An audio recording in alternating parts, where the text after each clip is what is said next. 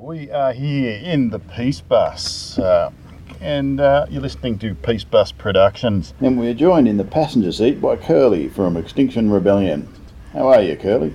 Hi, good, thanks, Scotty. Yeah, nice.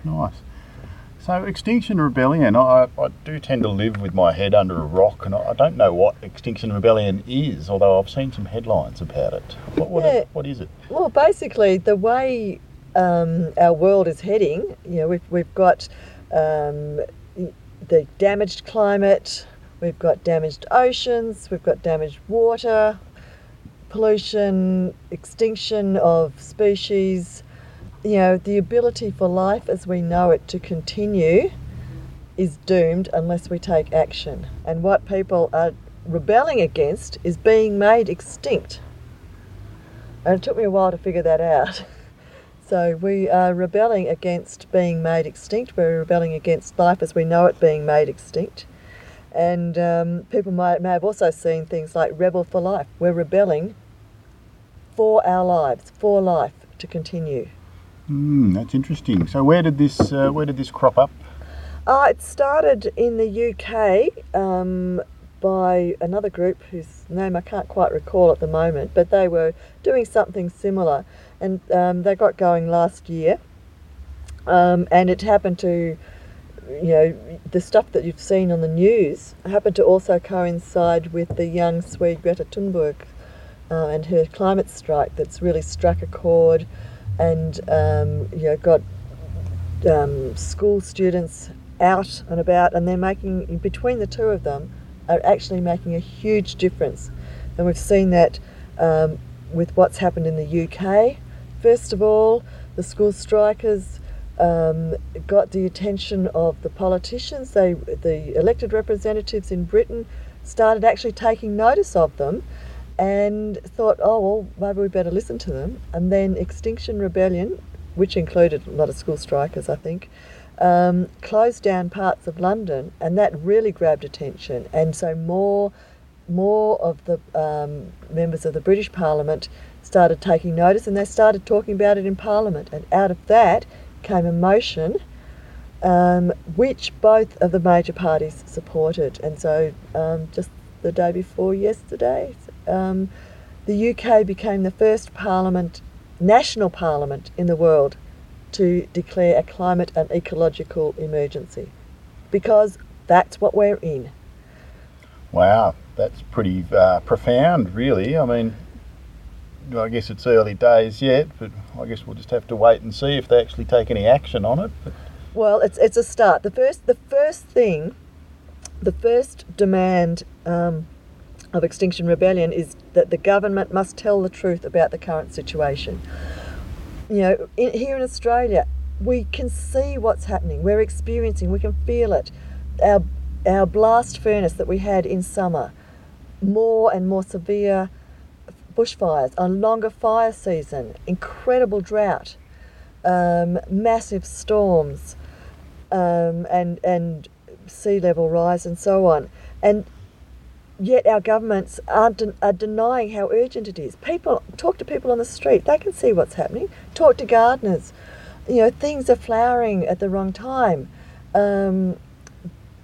Birds and ants and whatever, everything's up the putt, the balance is gone. And so the government, but we know as soon as the government declares an emergency, a bushfire emergency, a flood emergency, everybody just gets to work and works together. But we need that leadership somebody to actually say it is an emergency. So the government must tell the truth about how deadly our situation is. It must reverse all the policies and practices that aren't in alignment with actually turning around the emergency situation that we're in. And the media must also communicate the urgency. So the two have to work together. So we've got to have this message about the urgency for change, and that also needs to include what individuals and communities can do. So one of the first, there's a lot of people in our society that know what to do in an emergency. They've been trained. This is a slightly different one. It's a long emergency, and will require new action. But a lot of the stuff we need to do people are already doing it. It's just a matter of scale, and also making things easy for people to make the changes. And there are some things that only governments can do. Only governments can put in place regulation. Only governments do things like make our roads and public transport and, you know, run our public schools and so on, and provide that leadership. So that's why it's so important that the government must tell the truth about the current situation. We are in this climate and ecological emergency, and there shouldn't be any partisan politics in this. This is about our survival. We know it can be done because it has been done before. In the Second World War, we were fighting for our survival, and everybody pulled together. It was a bipartisan government, and people worked together. They coped with tremendous change. They made tremendous change, and also they had a fantastic lot of fun working together. Mm-hmm. So, over in the UK, they've been at it for a while now. What sort of tactics are they using to rebel? Because rebellion sort of has connotations of a revolution, really, doesn't it? Yep. And I guess revolution, if you listen to people like Malcolm X or Che Guevara or many of the actual real revolutionaries in the world, they were willing to pull out their gun and they would do it by any means necessary. What's the sort of policy of Extinction Rebellion? I guess the two main things are absolute non-violence. This is not violent at all. There's no room for violence in anything that Extinction Rebellion does. It's peaceful, it's creative, it's fun.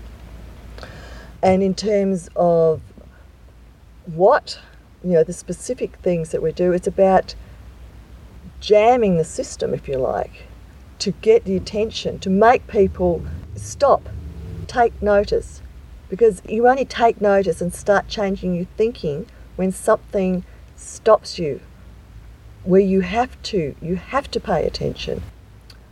You know, if you're, as Greta Thunberg says, you know, our house is on fire.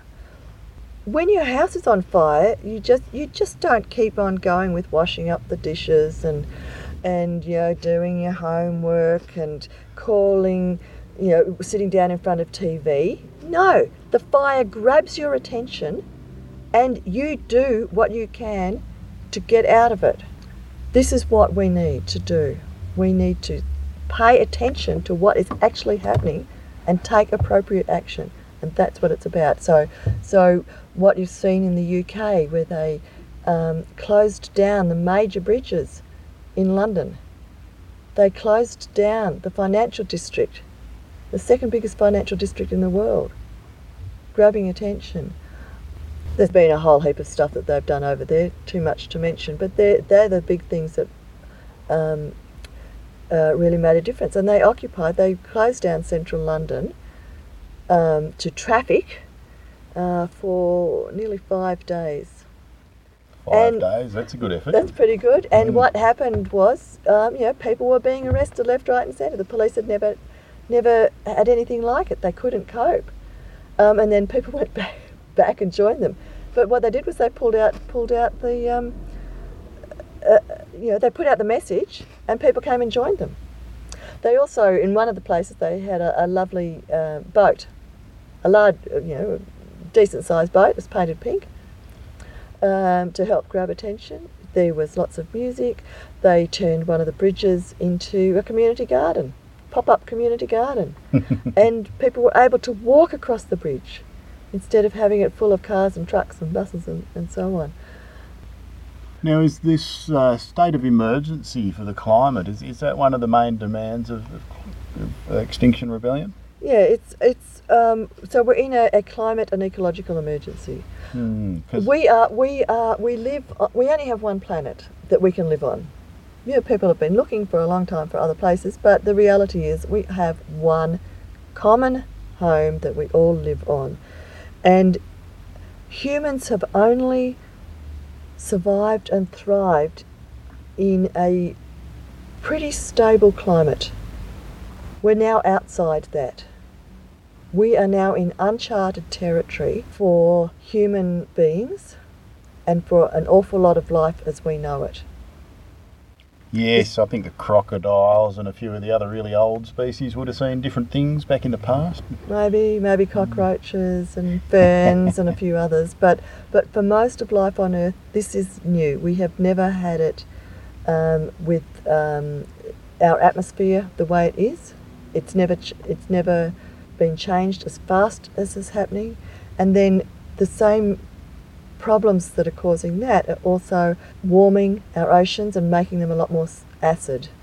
And we know, I think it's at about 550 parts per million carbon dioxide in the atmosphere, that life in the oceans collapses. And we know that because it's happened 5 times before.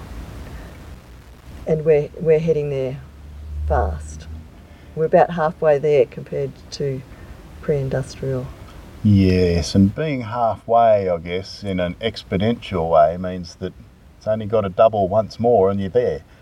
Yeah, and we're continuing to make it worse. So that's why that leads us to one of our second demand is that the government must reduce carbon emissions by 2025.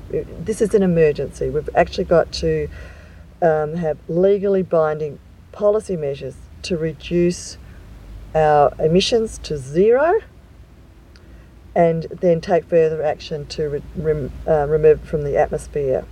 And Australia also must cooperate internationally so that the global economy changes, because we're busy exporting our emissions in our coal and gas. It's just totally irresponsible, and we hear various timeframes people have talked about, 2050, 2030, 2025. That's still a way off. If we look at what happened in the Second World War, by the end of the war, things were being produced that people hadn't even imagined the need for them, let alone invented them, only a few years before. So the whole war was only 6 years. It was 6 years long, but there was a massive really turnaround. Yeah. Turnaround. But it's that emergency scale that we've never seen before in peacetime. That's what we need. That's what we need.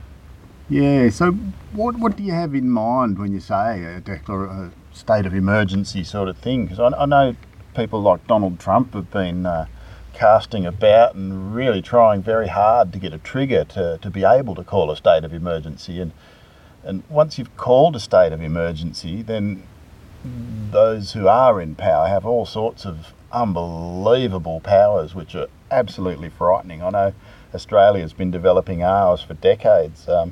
Every time there's some sort of scare, they can redo all the terror laws, and they can do astounding things right now. You can basically be disappeared legally now under the terror laws on suspicion, and God knows what they could do under a state of emergency. So is there? So there's been people look at this, and an act to declare like a national state of emergency might only be half a page long, few sentences long, saying something like, the emergency is declared for as long as it takes, and the government has all powers that it needs to act. That's the scary bit. And so the third demand is actually not only declaring a state of emergency and all that's required to that, similar to like in times of war, but we don't want to hand further power to our government. We're actually demanding a citizens' assembly to oversee the changes.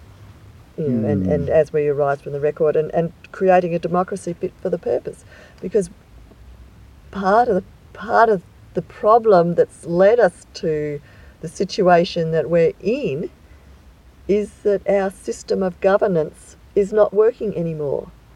Notionally, we are a democracy, but our elected representatives are no longer representing us and acting in the best interests of us. And so, a citizens' assembly is needed. Thanks for coming in. My question is, I might think it's good to organise and step up for climate emergency, but my fear often takes hold of me and I hold back or procrastinate or don't step up. I mean, do you have any fear, and how do you deal with it if you do have any? Oh, I have fear. I have a lot of fear. I first found out about global warming a very long time ago when I was at university. And to me it wasn't rocket science. It was blindingly obvious. We know how the Earth works. We have this wonderful atmosphere. It's like a glass house. And the temperature was going up. Well, that's pretty obvious. If you're in bed and you keep throwing doonas on, it gets pretty damn hot in there. And so I thought it was pretty obvious. And then, so those of us that have been doing this for a long time, it's actually really tough. The more you know, the tougher it is, because you're seeing your worst imagination actually unfolding before your eyes. And so there is a lot of grief and despair involved in this. And I think we need to acknowledge that. We need to acknowledge that our summers aren't what they used to be. In Australia, we're not going to have any winters anymore by 2050. Some people might say that's good, but it has big implications in terms of our food. Stone fruit and things like that. And food is a really big issue in all of this too. So what do you do in that? And then when Labor announced that they wanted to open up Northern Australia for unconventional gas and oil, first of all, I was shocked. I couldn't believe that they'd done that when they were trying to tout their climate credentials, and they'd spoken about having a climate emergency. And they passed a motion at the National Conference about that. So first of all, it was shock. And then it was just blind terror.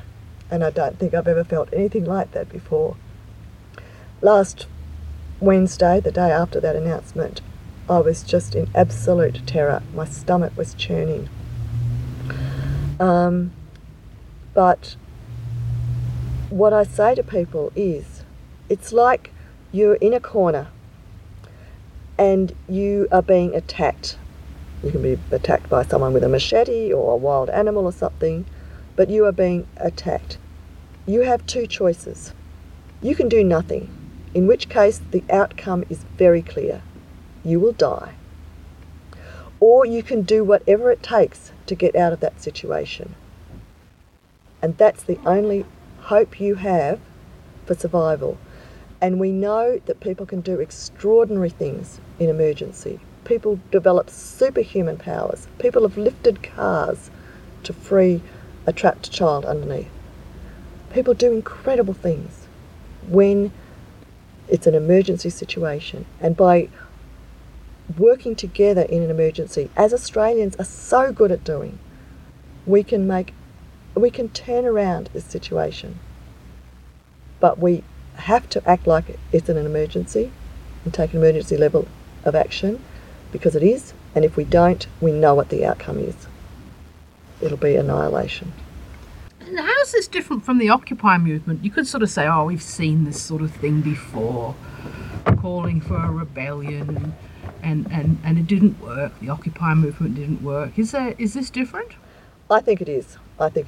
This is about people recognising that this is about our survival, and it's a positive thing. We're fighting for life. It's not a protest against things. This is about for a habitable future. For us, for our children, our grandchildren, and coming generations. In fact, for all life on Earth as we know it. This is about the future of life as we know it. It's about civilization, everything.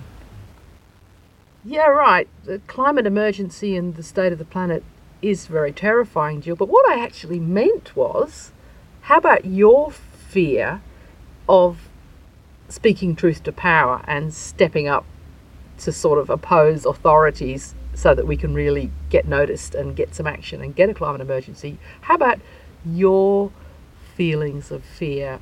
How do you deal with them? Well, yeah, huge. I mean, I'm a firstborn, Girl Guide, Virgo, former public servant. We obey the rules. We do what we're told. And also, I'm not, by nature, I am more of a follower and a backroom person. I'm the person who sweeps the floor after everything's finished and I do the washing up. So, stepping up, organising a meeting to get Extinction Rebellion going, this is not my gig. Yes, I've had a bit of training and I've picked up some things along the way, but the other part of my fear was, as well as what Labor was saying, was, oh my God, I'm organising this meeting and I have no idea. I've never done anything like this before. And the terror of standing up in front of organising a meeting, standing up in front of a group of people and helping get this stuff going is not as much as my terror about what's actually happening to the earth. And was the meeting as bad as you thought it would be? Oh, it was complete chaos, but we did achieve quite amazing stuff. We had the venue that we thought we were going to have couldn't do, and it was all caught up with Easter trying to organise a venue. We squished in and tried to have, group discussions. You squished in. There was quite a few people there, clearly. There were about 30 people squished into a room that already had furniture in it. And we had people sitting on whatever that they could get on the floor. And how did you feel after the meeting was finished? Amazed. I was so energised. And since then, I have had so much energy. I'm just incredible. I mean, I'm recovering from cancer treatment. I'm supposed to be being quiet and resting and concentrating on recovery, and I'm on medication that's stuffing up my sleep. But I am just full of energy. I'm doing whatever it takes. I'm discovering new ways of multitasking to help organise people. When I'm out walking, I'm delivering messages to people, and at the same time I'm talking on my phone, helping get us organised. And for the first time ever that I've done something, people are stepping up. People are stepping up. They are coming out of the woodwork. People are saying, this stuff with Extinction Rebellion, it's resonating with me. I want to join in. And people are volunteering for stuff. I put out a call. We've just been at the school strike. We put out a call for someone to do some signage, just so that people would know that we're there and other people could find us. We could find each other. And someone who's never done anything like that before didn't know what to do. I gave him some ideas. He put it together. Extra degree of difficulty. It was going to be pouring. He stopped and made some waterproof signs that enabled others in the group to find it and people to see that Extinction Rebellion was at the strike. Well, that's encouraging because, we're going to need everyone on board to make this huge global change that's happening now. And it's so great that change is coming. Yeah, I mean, we're all affected. We're all in this together, so we all need to be in on the action together. It's the only way that we will survive. Human beings have only ever survived and thrived by working together. We are not solo species. We are social species. And so we need to work socially. We need to work with each other. Yeah, I'm feeling more excited about it, not so scared. Yeah, well, and the antidote for for terror and for despair and for grief is action. Action creates hope. Right, that's the work of Joanna Macy, isn't it, in her Despair and Empowerment book she's written, yeah. And you know, most people will know if you're in a really bad state, doing something makes a huge difference to how you feel. Connecting with other people does too. If you're depressed, going out for a walk is Going out for a walk, one of the major remedies. absolutely. Physical action and interacting with other people. The So worst thing you can do is retreat.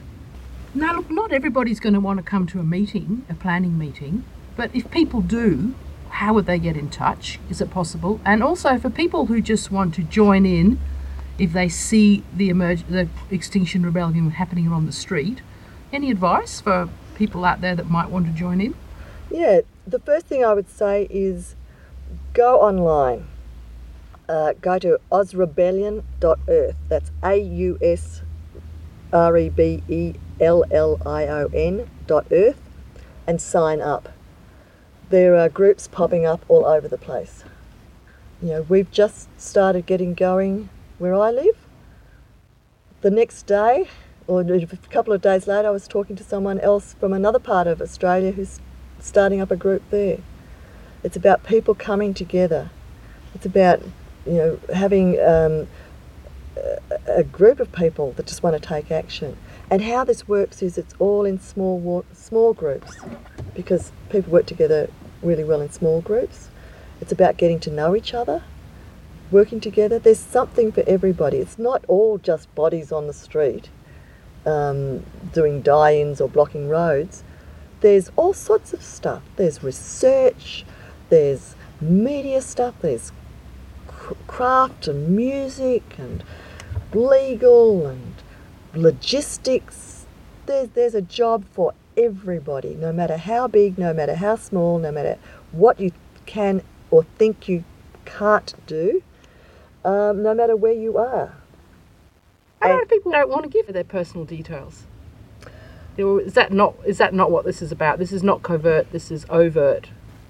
I think it's a delicate balance. You can't stand up if you're hiding. If you're standing up there in the dark, you know, under the doona because you don't want anyone to find you, No one will see you. no one will see you. So you have to connect somehow. Having said that, you know, there is the nature of the work that we do means we have to be secure in how we do things, you know, and because we don't want the people who might want to disrupt us from telling the truth and getting, you know, action to save ourselves. We don't want them mucking it up because they're the ones that have caused us to be in this situation right now. I always think when I'm thinking of that sort of thing that, you know, those people in South Africa who stood up against apartheid and throughout the world over many years there's been people in much worse situations than we are in Australia who've stood up and stuck their necks out, and it worked in the end. Yeah. It might hurt a bit, but it's something that so so much needs doing. Yeah, so that's in fact the key to it.